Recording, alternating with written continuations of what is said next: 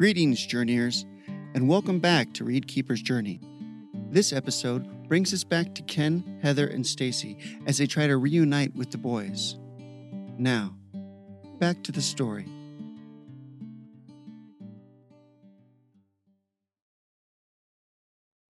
Chapter 26. Heather knew the tent flap brushing against her barely made a sound, but in the night stillness, it felt like a shout. A look back showed that Stacy still slept. Heather shook her head and slipped into the night. She would have enjoyed the past few days, if not for Stacy's tears. Riding the horses made her feel like she was back at her father's ranch on the outskirts of Pozo. She was always content to ride for hours, and her dad told everyone that she rode as if she was born on the back of a horse. She felt another pang of guilt at the thought of Stacy crying herself to sleep for the third straight night.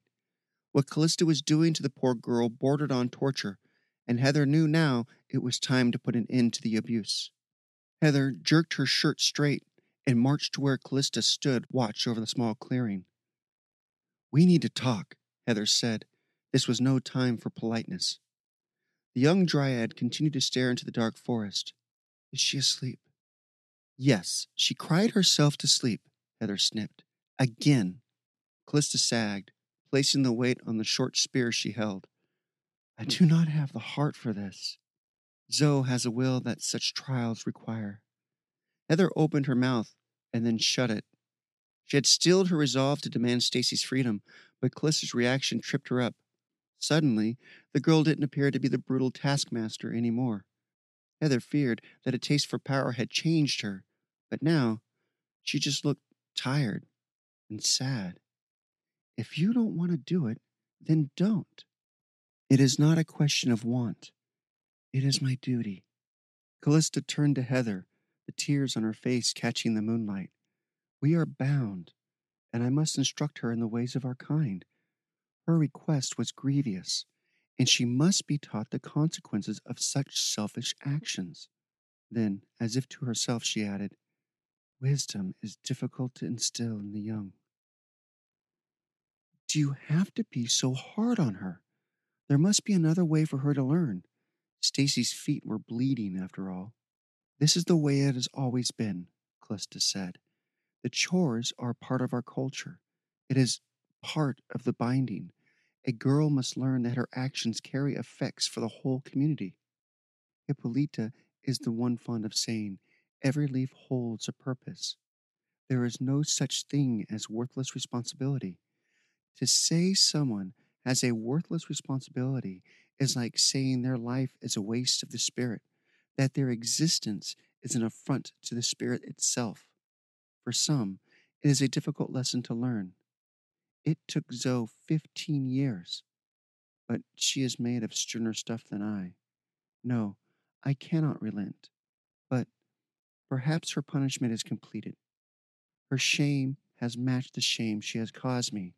I will bandage her feet, and she may ride with me tomorrow." Heather shivered. Initially, she thought Stacy had gotten off easy. The girl's punishment simply consisted of her walking next to Callista while she held the stirrup. However, 3 days of hard walking had been devastating to the poor girl. Stacy's feet blistered on the first day, and Callista refused Heather's demand to bandage them. Stacy's horrified look when she was commanded to walk the next day still haunted Heather. Stacy was much tougher than Heather would have first guessed. She refused to shed a single tear in Callista's presence. She reserved them all for Heather's shoulder. "Thank you," Heather said. "I feel very alone out here, Heather Shackelford. I have not been this far from the tree since I was very young, and that was only because of Zoe's recklessness. When we were children, she would swim further into the river or wander deeper into the forest than I ever dared. Zoe has never said so, but I believe that she was ashamed her sister was such a coward." "That's ridiculous. Every sister wishes she was more like the other. It would not surprise me if Zoe wishes she was more like you. You are graceful and elegant, and you're gorgeous. I'd be lying if I said you didn't make me jealous at first." Callista shifted her feet. "You are too kind, Heather Shackelford. I have felt the same way about you.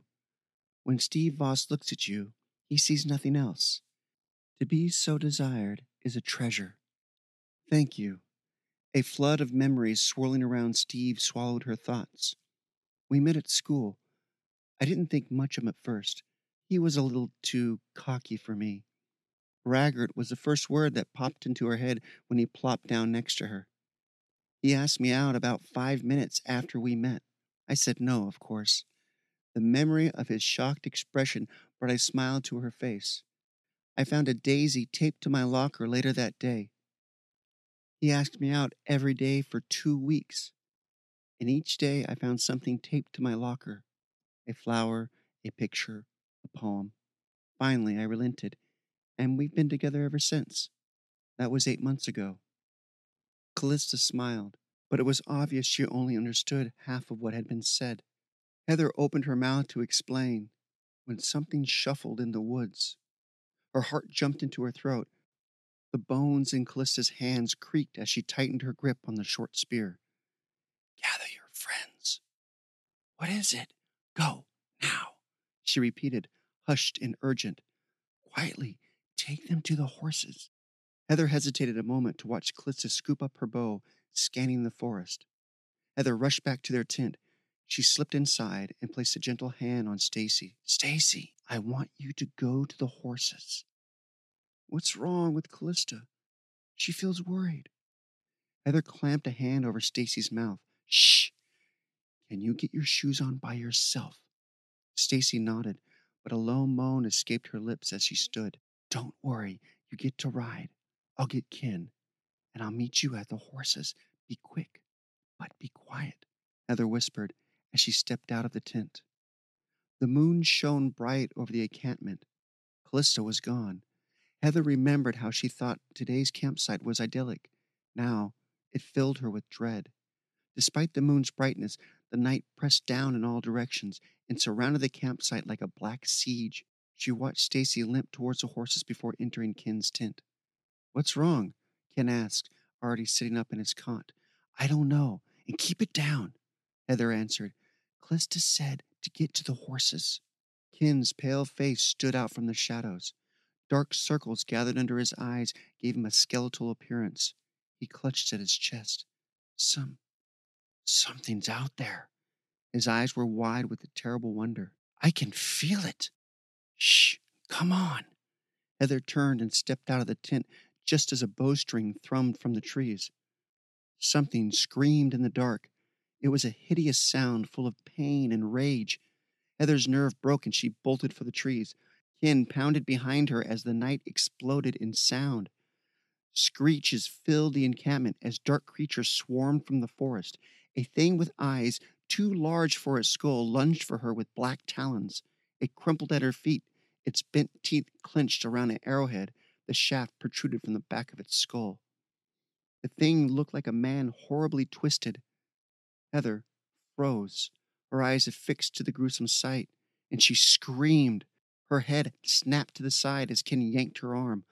Move! He shouted. Callista appeared from the forest with a bow in hand, looking like the goddess Athena. Her long blonde ponytail infused with moonlight as she drew another arrow from the quiver at her side. The shaft whizzed past Heather's ear and struck something wet behind her. Heather didn't look back and doubled her speed to the horses where she saw Stacy waiting. Heather leapt onto her horse, thanking her father for all those lessons he had paid for, and hoisted Stacy onto the back of hers as Ken crawled into his saddle. What's happening? Stacy cried. Callista flowed onto her horse with an urgent elegance and kicked the steed into an instant gallop. Hold on!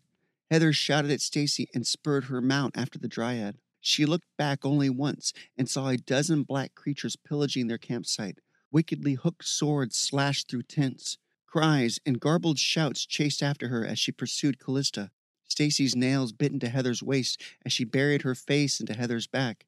Heather could already feel the girl's tears soaking through her shirt, and Heather realized her own tears were streaming down her face as well. Callista raced through the dark forest, and thankfully the horrible sounds fell back into the night. Heather looked back once at Ken during their flight. He was a dark rider, hunched over a dark horse. Heather shivered. After what seemed like an eternity, Callista drew her mount to stop. This is the river ahead.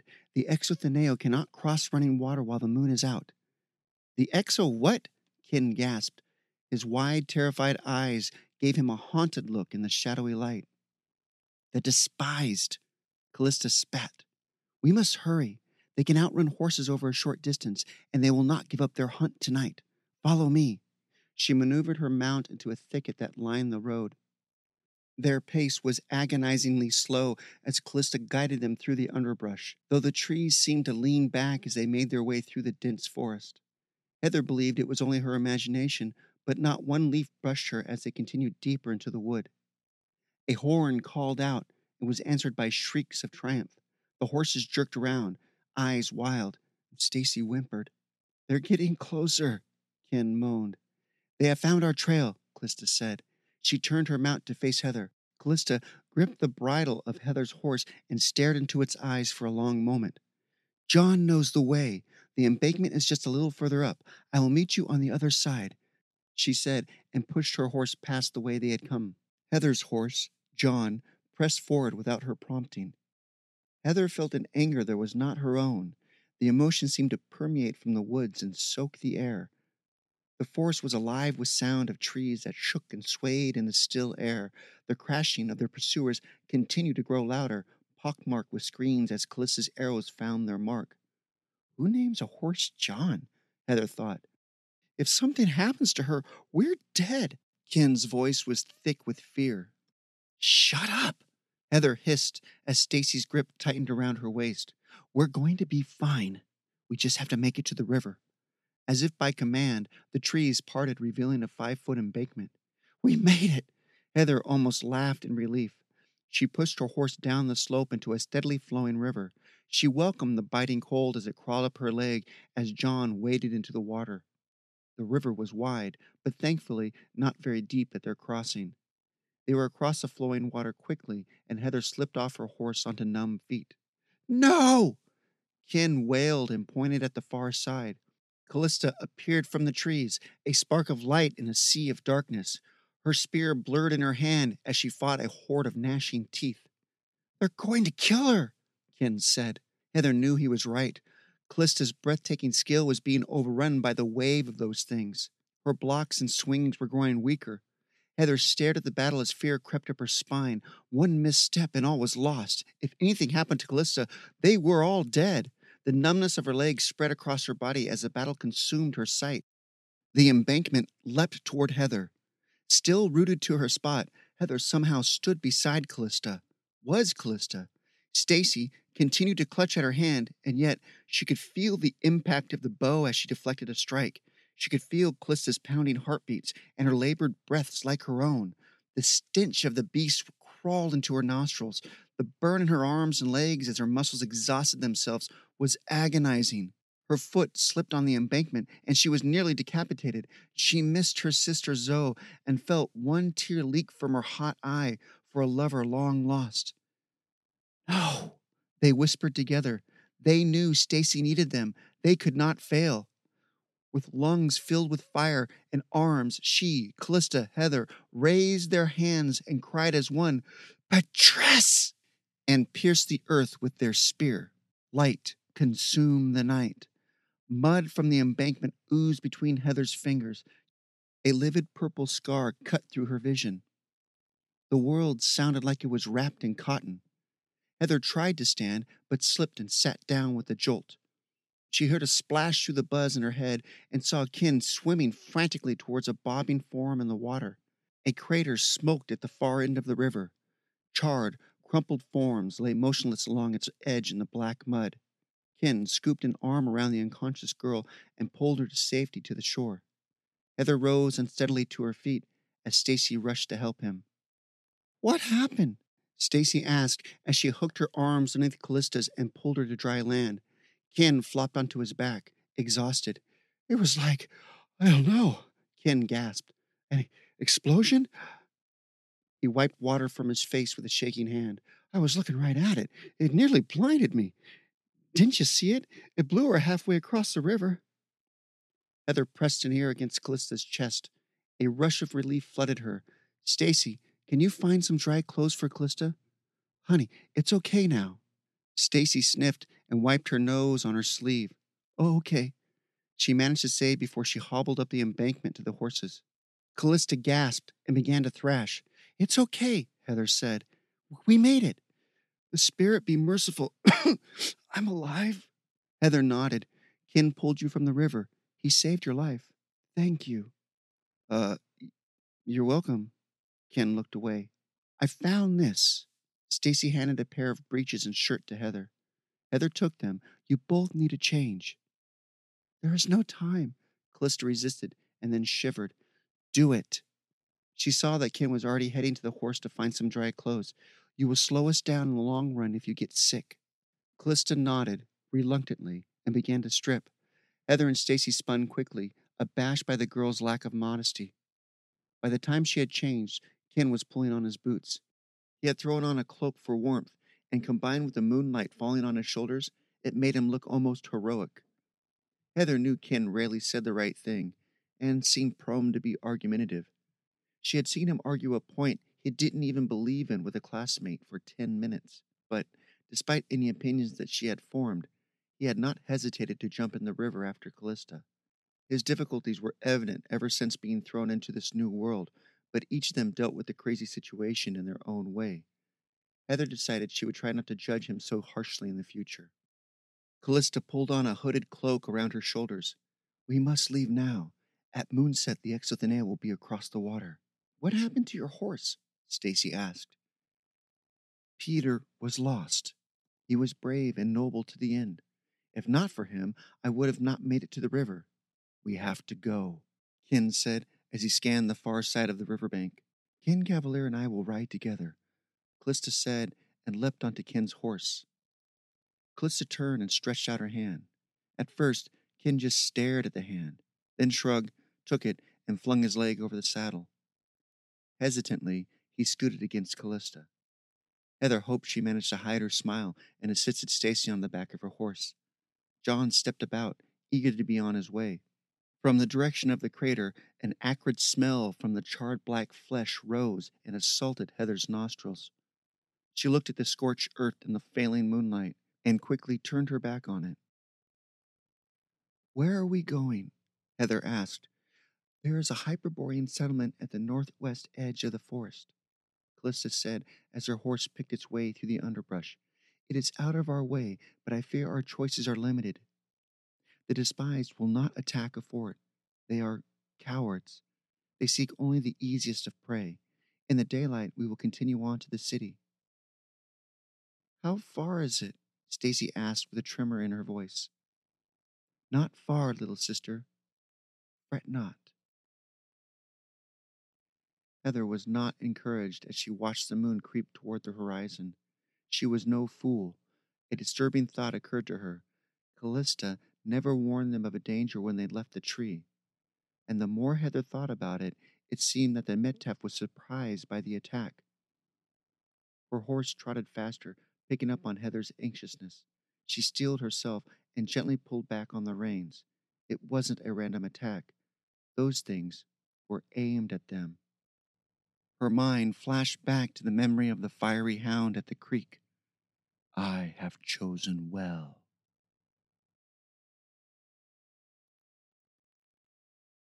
Stacy's body slumped against Heather's back, asleep, arms wrapped loosely around Heather's waist. Heather's back creaked as she straightened, gently pushing back on the weight, not wanting to wake the poor girl. Heather's own body seemed to absorb exhaustion from Stacy, and it threatened to drag her down. She didn't know how long they had ridden, at least a couple of hours, and they would have to stop, or soon Heather was going to fall out of her saddle. Callista's notion of not far was, Heather thought, vastly off the mark. She rubbed her eyes and tried to get her bearings. She noted a change in their surroundings. The forest seemed darker, and not simply due to the failed moonlight. The trees seemed different, but Heather could not say how. It was like they were dead, but somehow alive. Zombie trees, Ken whispered. Heather jerked. We haven't spoken for hours, and that's the first thing he says? She thought. Heather rubbed the goose flesh from her arms. How much further? She asked. Their leader guided them into an open space and drew her mount to a halt. We are here. Do you mind if I stretch my legs? Ken asked as he slid off the horse with a grunt. What I wouldn't give for a dirt bike, he muttered to himself. Heather drew a long, relieved breath as she broke through the dark trees. She rode into the clearing, leaving her growing sense of claustrophobia in the twisted branches. She reveled in her ability to see more than 5 feet in any direction. Heather could feel Stacy stir against her back and wake up. Are we there? Roughly 500 yards ahead, a wall built of sharpened logs barred their path. She could make out a structure, perhaps 2 stories high, past the spikes. The sight of something as normal as a building almost brought tears of relief to her eyes. Almost. Callista seemed hesitant as she peered at the barrier. She looked back at the forest several times before she spoke. We have no choice but to seek refuge in this town. I do not trust these woods, nor the people in the towns, but we have few options. Ken, you must take the lead. These are your people, and my presence will draw suspicion. Do not speak of where you have stayed or what pursues us. Hyperborean can be dark-minded people. They are bound by the treaty, but it is best to use caution. Here, Callista slipped from her horse. I will walk the steed as you ride. With any hope, they will see me as only a servant. A small pouch clinked when she handed it to him. This is for our stay. Ken took the small bag and slipped it into the folds of his cloak and climbed back into the saddle. You sound like we're still in trouble. Callista made no comment as she took the reins of the horse and began to lead it towards the town. Ken flashed Heather a dubious look and then straightened himself in the saddle. Heather continued to scan the tree line, waiting for the moment when the Exothenea would pour out of the forest. The moon had been out of sight for more than an hour, and those things could have easily crossed the water by now. She didn't know what time it was, but she feared the sunrise was still far off. As they crossed the low rise, Heather spied white stones that formed in a line off to her right. What is that? Grave markers, Callista replied. The Hyperborean lined the entrance roads to their towns with their dead. An icy finger crawled up Heather's spine. She suddenly found it very difficult not to spur her horse into a full gallop. Every second it took to cross the clearing seemed like an eternity. The thought of the dead rotting near the road brought rich bile to her throat. She thrust down her building panic and glued her eyes to the growing wall and tried to ignore the dead. The 2 towers stood on each side of the gate, and a voice barked a command when they approached. They halted instinctively and sat in silence until Ken realized he should say something. Ah, greetings, he started lamely. We seek lodging. Heather winced. No admittance after sunset, a voice answered from the tower to their left. Yes, of course, but we have been attacked and seek safety. No admittance after sunset. Perhaps we can come to some sort of agreement, Ken said, pulling out his bag of coins with a toss. It is difficult to spend money while hanging from a crucifix, growled the tower. The bag vanished as Ken quickly backtracked. Of course, only a fool would attempt to bribe an honorable guard. Please!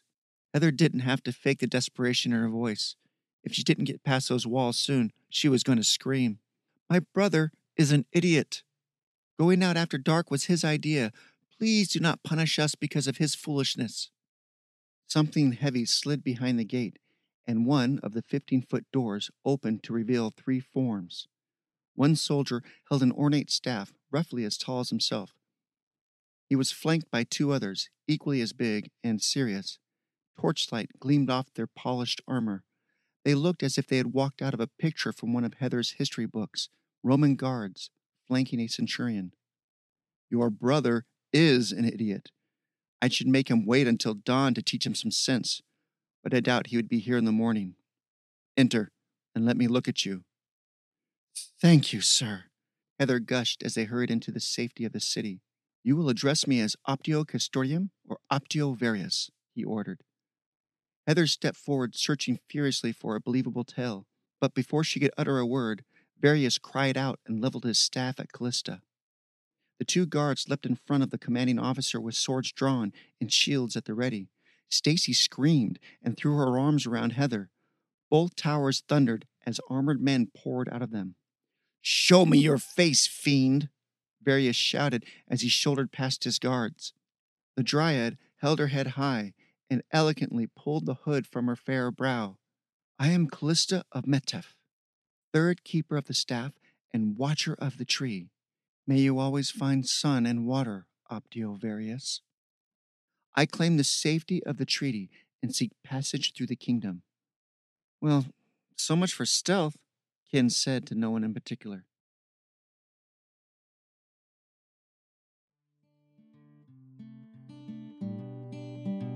That's all for this week, Journeyers. Check in next week to see what fate awaits the trio in the Hyperborean fort. Thank you for listening, and be good to one another.